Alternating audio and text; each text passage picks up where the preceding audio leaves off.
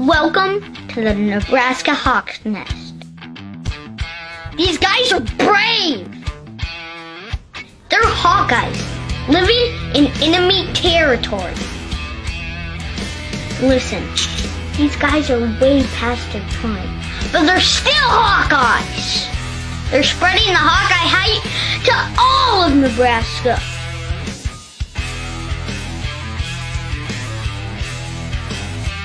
The frost advisory is canceled! Cornhuskers? More like corn suckers. Are you ready for this podcast? Let's go Hawks!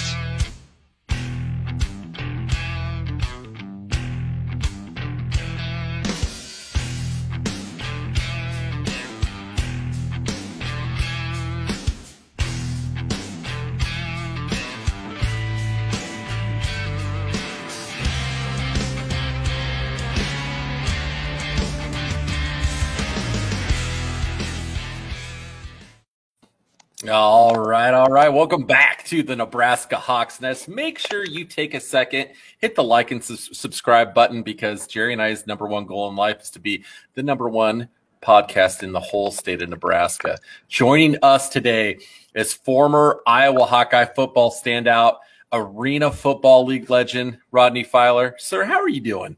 I'm doing great. How you guys? Doing okay. We live in Nebraska. So that's a low bar of asking us how we're doing. So, well, it's not too far away, right? Not too far.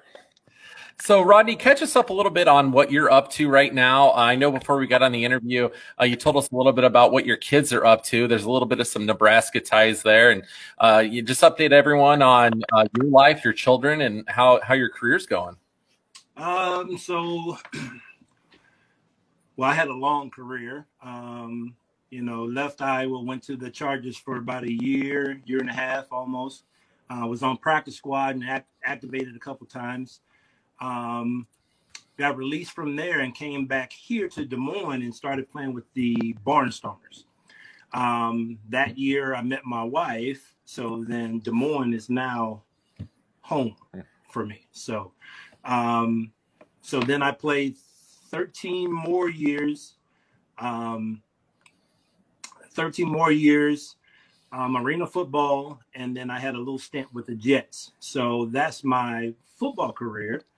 But then at the same time, I started a personal training business. My wife is Gigi's at Gigi's Pilates and personal training, and I'm the personal training part.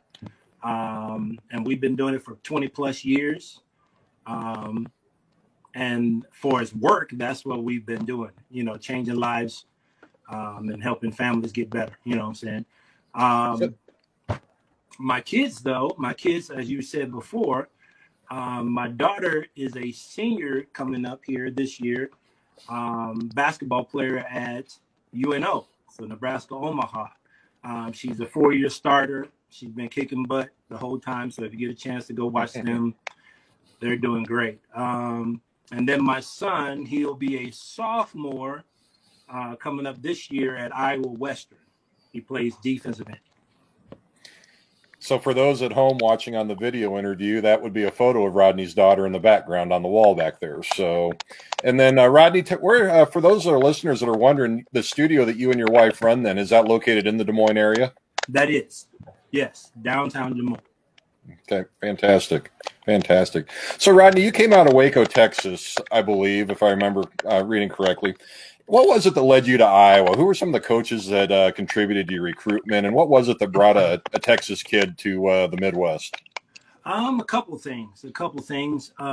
Coach Fry was a legend in Texas already. I believe he went to Iowa from North Texas. Is that correct?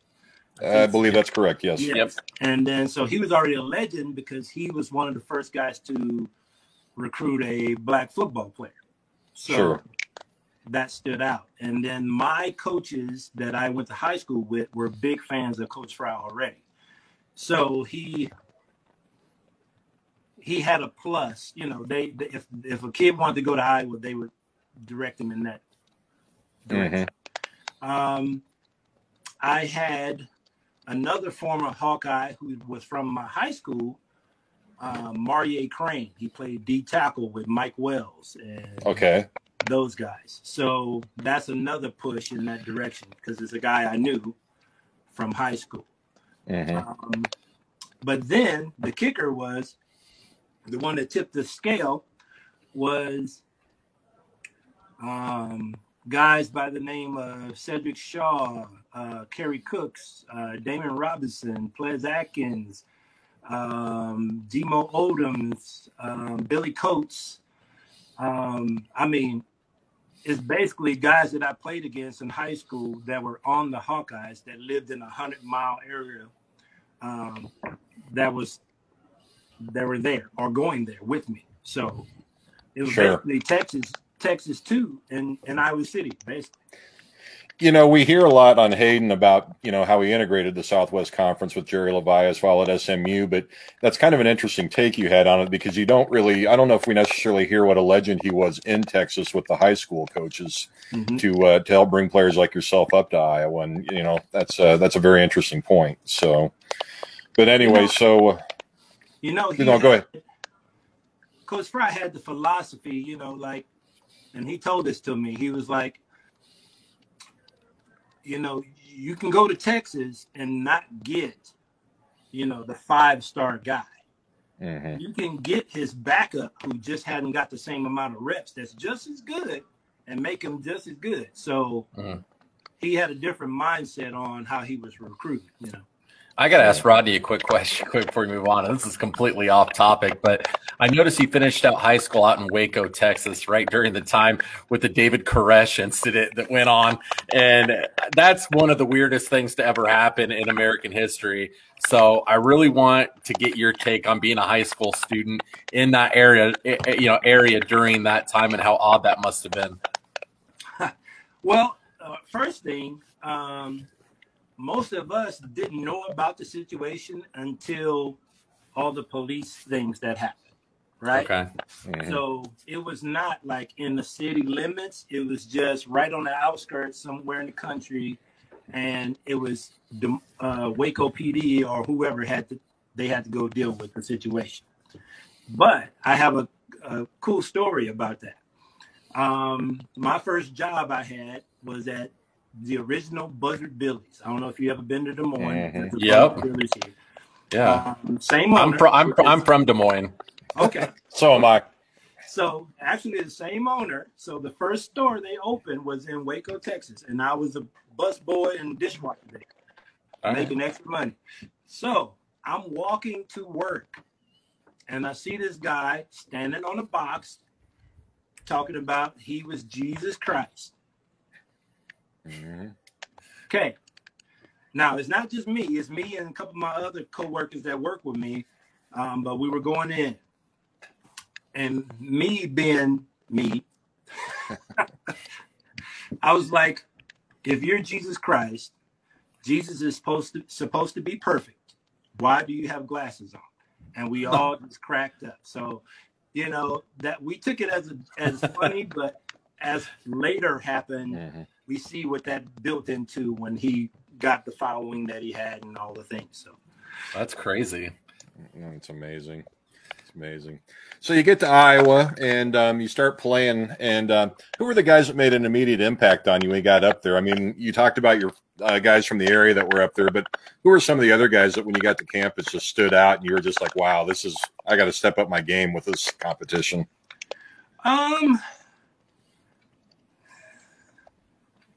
Well, they called me Big Bod when I first got there. So, because I was basically almost built like a grown man as I walked on campus, which took part of me playing my freshman year.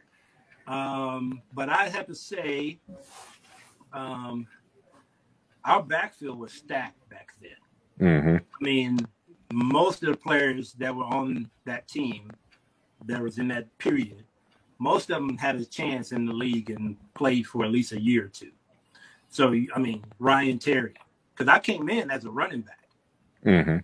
So Ryan Terry, Cedric Shaw, Tavian Banks, who came in with me. I think Trevor Bowlers was another fullback that went to the league.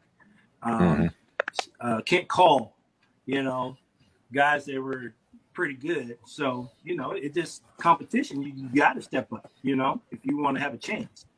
So, definitely. I did what I could. So you get in there then and you start out and as you stated, you played right away. You didn't have a redshirt year then when you started away, and that was due to your size. Is that how I'm understanding it? Or? Oh, no, I had skill too. I was a monster. Well, come on, Jerry, give him some credit. Yeah, I'm trying to make him work for it here. The thing about it, I had no fear because I was already, like my linemen in high school, they averaged about 315. I had a college line coming out. So playing against big people, that didn't bother me at all.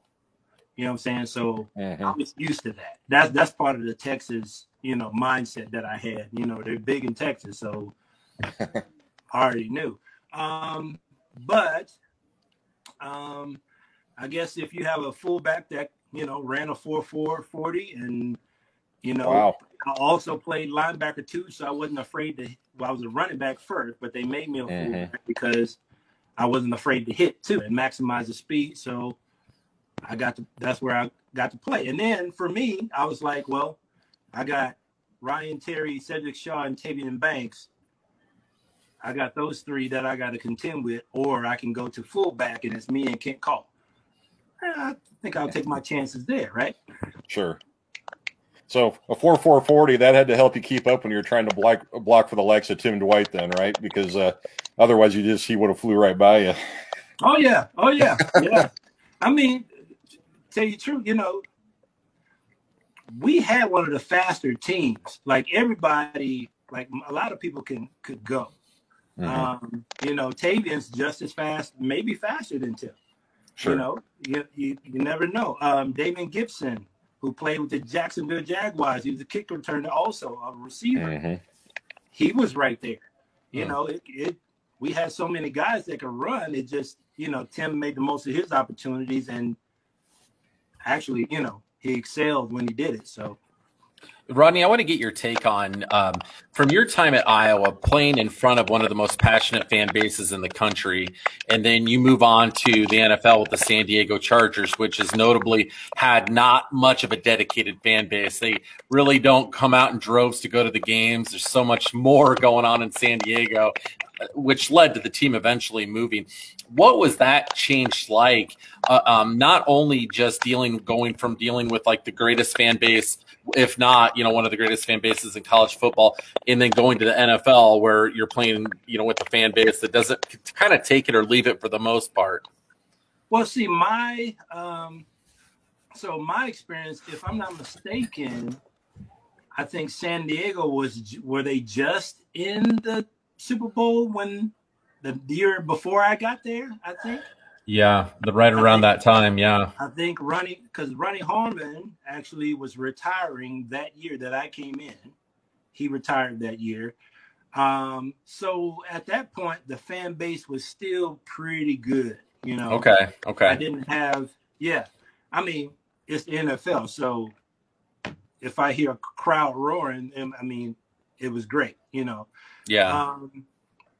My take on how we were taught to treat fans and things. So there were fans there. I mean, we had the passion. We still had Junior Seau. We still had, some of those great players that they had. So the passion was still there from the fans. Okay. That's interesting because you were really there during that time period where San Diego Charger football might have been at its peak. Tell us about what it was like, and if you had much interactions with a legend like Junior Seau, because he suffered a lot from the CTE, and that eventually led to him taking his life. But everyone that's interacted with him has had such amazing experiences and such great stories to tell on how wonderful of a person he is. Oh yeah, I mean that was interactions. I had many interactions with him because I was the scout team fullback most of the time. So I was going 1-on-1 against him most of the time anyway. which made me the player I am right now. That I play. My mindset that I play with the rest of my career. No, Junior was a great guy. When I was released from the Chargers, it was more of a injury type of release. Somebody else got hurt, so they had to fill the spot. So I was the odd man out that they needed to make space with. Okay. So I got released from that. But this is what Junior did for me. He said, because he knew I was a rookie. He said, stay here another week. I'm going to put you up into a hotel. You can come hang out with me, come eat, whatever. Wow. He's like, you make me work harder than I work in the games. He's like, I don't know why they're letting you go, but let me know if I can do anything for you.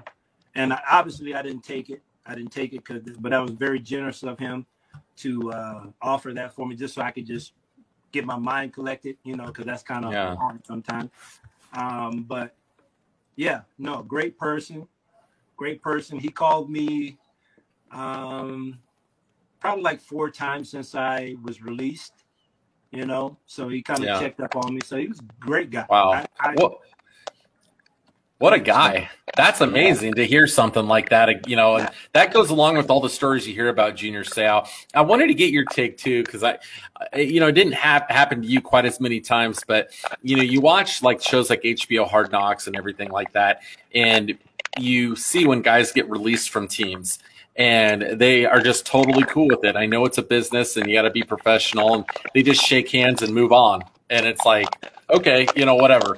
It doesn't seem to affect him at all.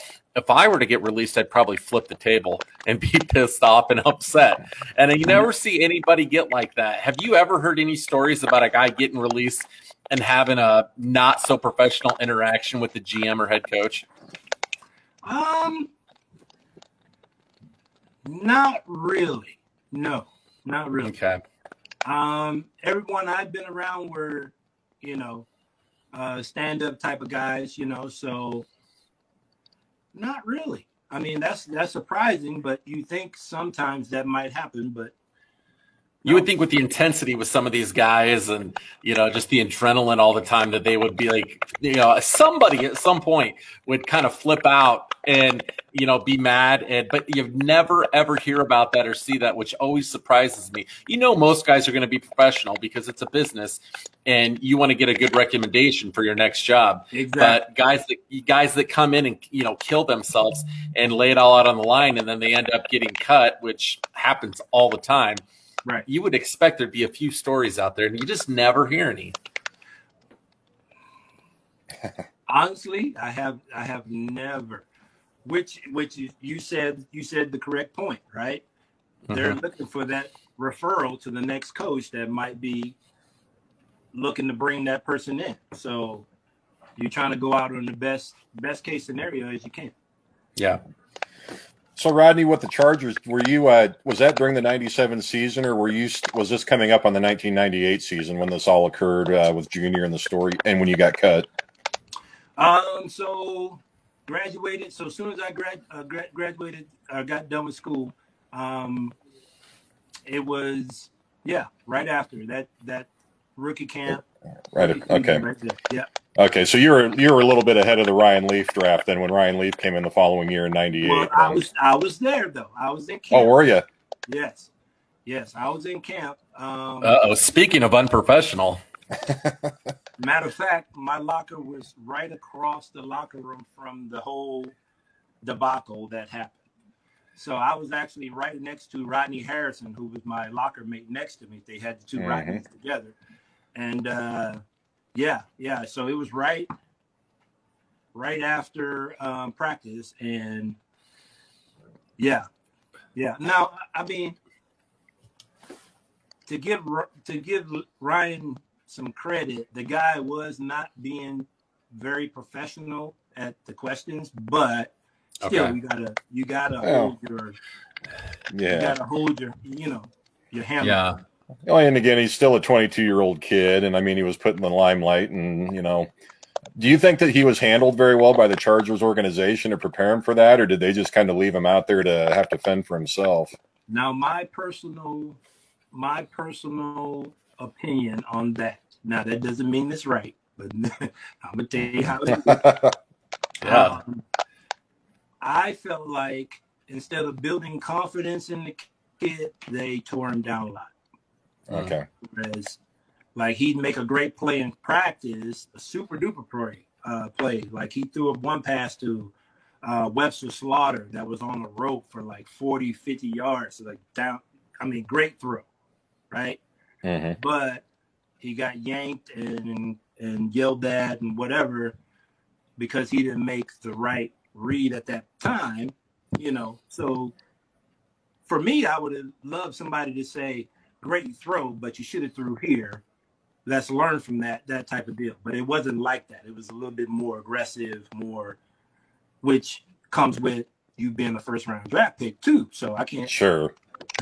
Yeah. You know, Well, That would be the worst job in like professional sports to have, in my opinion, would be a young NFL quarterback, because they don't, a lot of situations you come in, you have not a great offensive line blocking for you, you have no protection, and you just get thrown to the wolves. And then, you know, it's like, okay, you're under duress all the time and running for your life and you're not making great throws. Then you get like shipped off and like you don't get another chance. That's one position I've never really quite understood with the NFL, that they're so quick just to give up on one of these guys when they have struggles, yet you didn't give him the foundation to have any success to begin with. Yeah, I mean, but I feel like, you know, if you're, well, that's what you hope. You hope the first round draft pick has the foundation to be able to push through adversity, right? That's what you're hoping. So, you know, it's just, I mean, he was a great player. He had a strong arm. He could have turned out great. You just throw your chips in and see what it is. Yeah. Yep.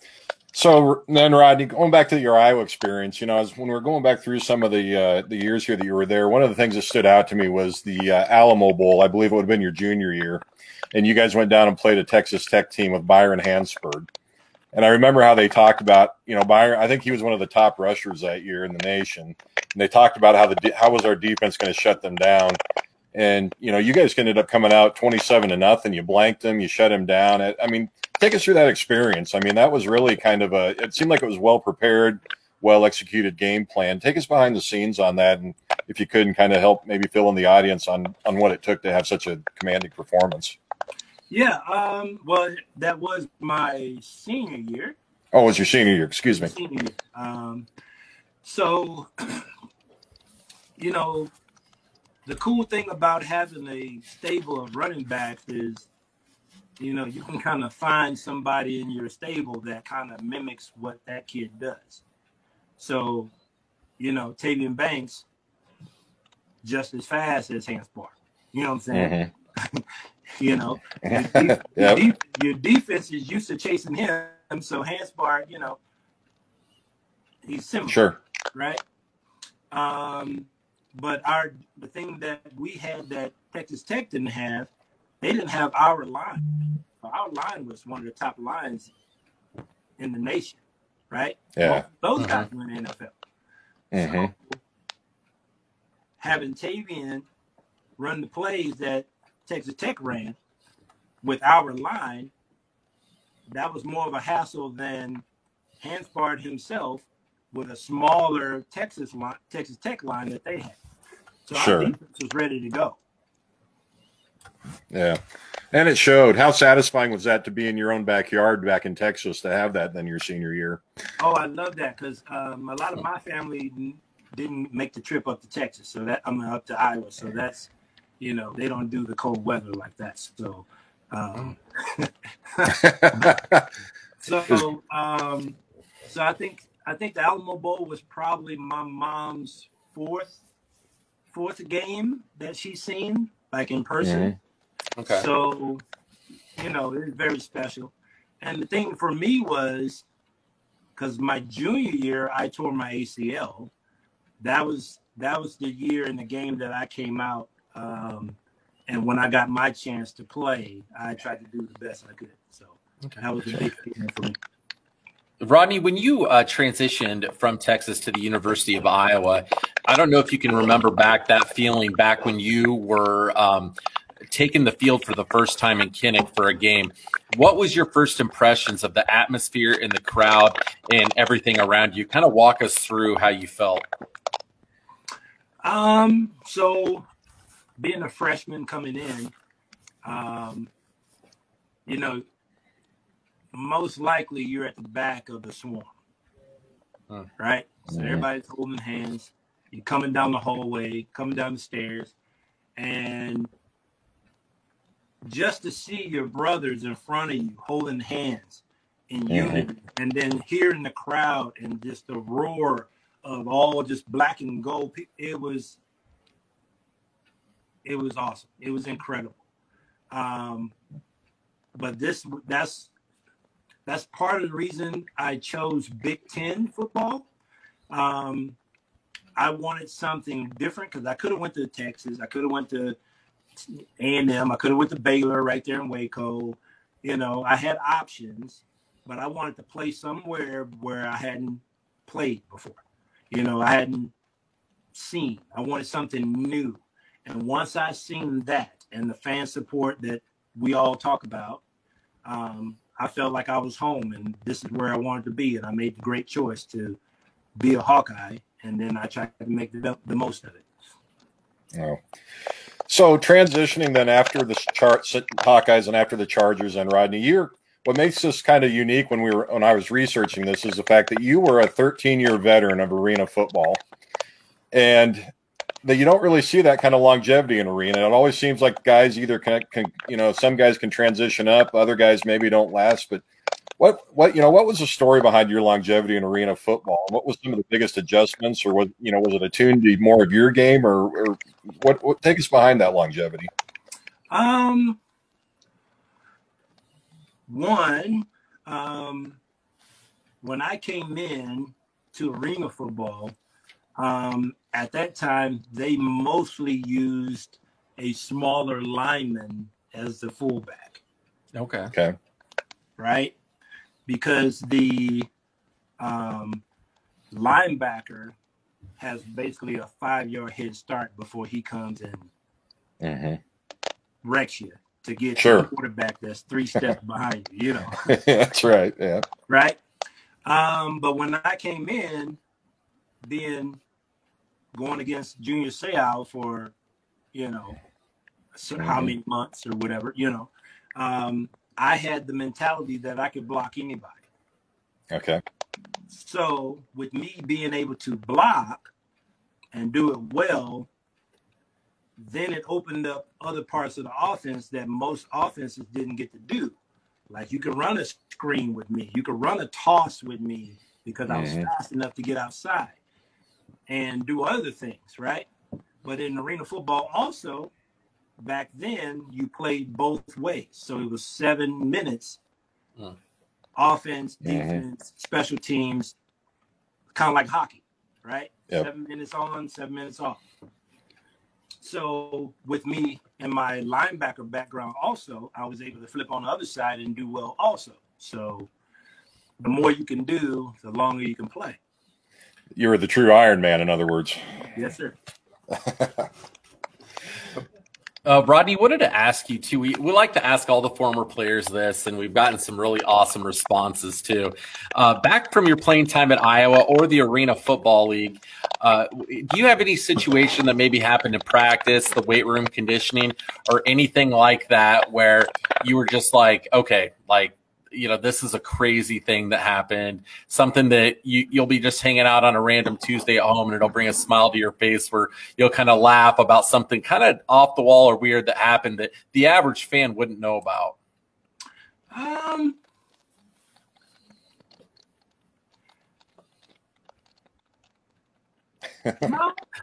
Like a weird practice interaction or something like that. Maybe it could have been a scuffle in practice.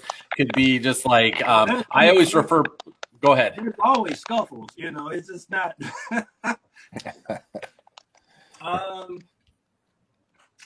Yeah, Nothing too wild that you can remember. Nothing that would be funny, or interesting at all. Probably my later years, because I did. I had a busier schedule during my later years playing with the Barnstormers, and a lot of times, I would let the coach know, but I'd have to come in a little bit later. I'd stay and make it up and do whatever, but I'd come in a little later just because of my schedule. And with him knowing the professional I am, he's okay with it because I played there for however many years. Well, some of the rookies didn't agree with that. They just start yipping and talking, right? And which, if I was a rookie too, I'd be like, no, you got to be here when we got to be here. I understand that, which that's what I told him. I said, I should be here when you are, but just my life right now is not letting me get here on time. So I'm letting you know, coach is not punishing you for me not being here. So, I'm doing what I can do. I just tried to explain that to him. Well, during practice, this young man comes, and granted, he's a rookie, so he doesn't know who I am anyway, right? So he comes, and it's a run play. So I run the ball. They blow the whistle. We stop. The kid comes from at least 5 yards away and just lets me have it. Boom. Knocks me on the ground. Trying to send a message or something. Right. So, me being calm and cool like I usually am, I already know because I played arena football for a long time. Mm-hmm. Is eventually we're going to meet up somewhere. Right? So 2 plays later, we run to his side with a run play, and he's wide. He's free. He's coming. It's one-on-one, and I just truck him. He's a big defensive end. He probably 6'5", probably 235, 240. He was coming. I just trucked him and just walked in the end zone. And then I was just like, this is why I'm professional and I'm doing what I'm doing. But I can't tell you exactly what I said, but I was saying, I've been here. I get certain privileges, but yeah. So nothing exciting, Just well, that was a good story, though. I had to feel good at putting that guy down on the mat. Listen up, youngster. I'm a veteran. You don't talk to me that way. Right. And they thought I was old too because I had gray hair when I was playing too, so I was still all right. Great. Adam, I don't know. Man.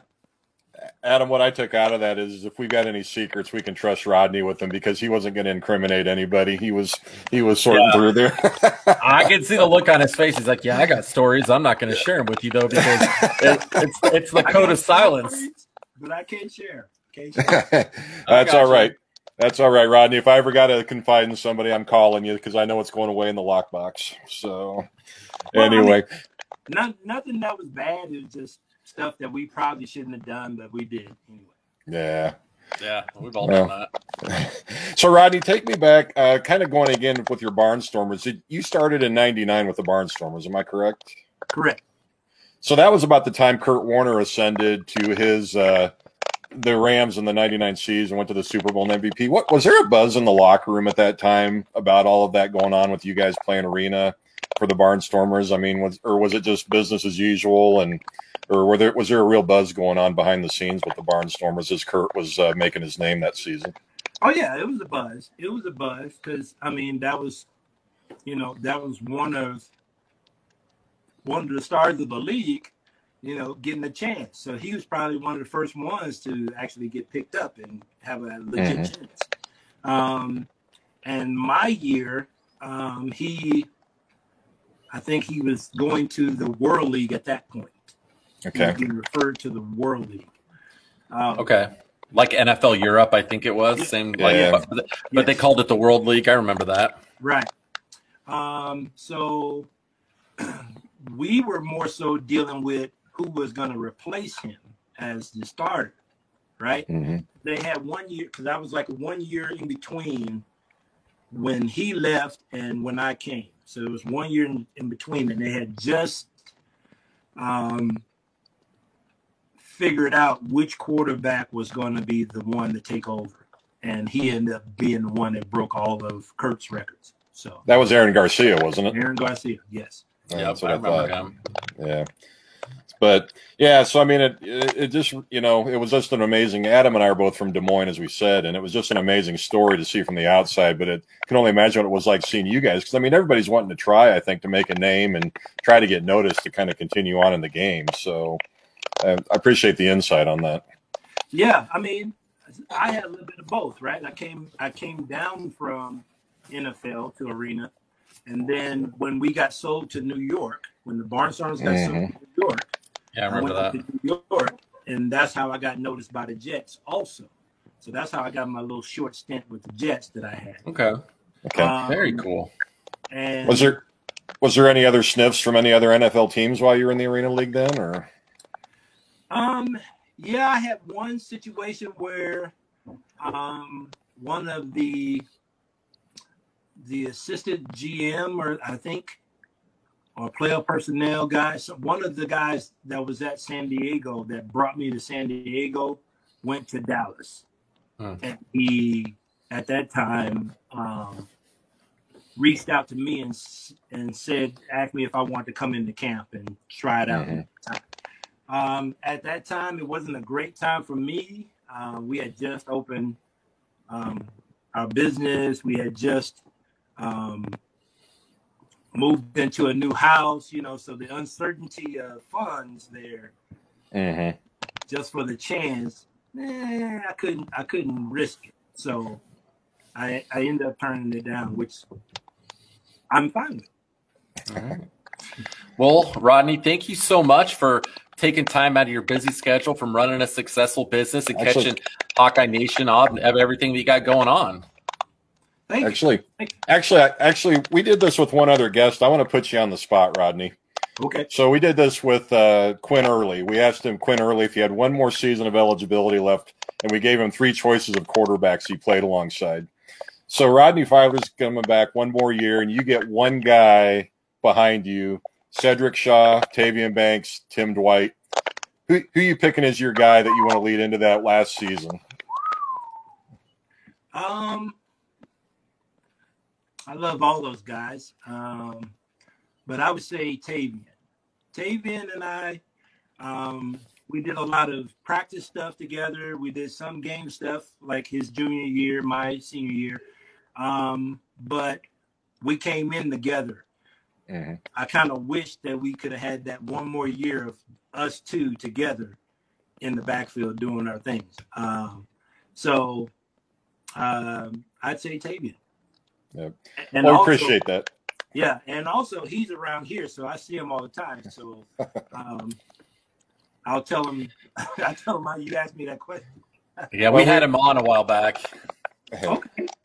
Yeah. And we appreciate you answering honestly. It's kind of like saying which kid's your favorite. I mean, you love all 3 of them, but it's just it kind of puts you on the spot. Yeah, I mean, I have it was mostly me and Shaw, so he had his chances with me, so why not Tavian? Tim was a receiver, so we had to. He was easy to go over there. Tim. Just go outrun that guy out on the end.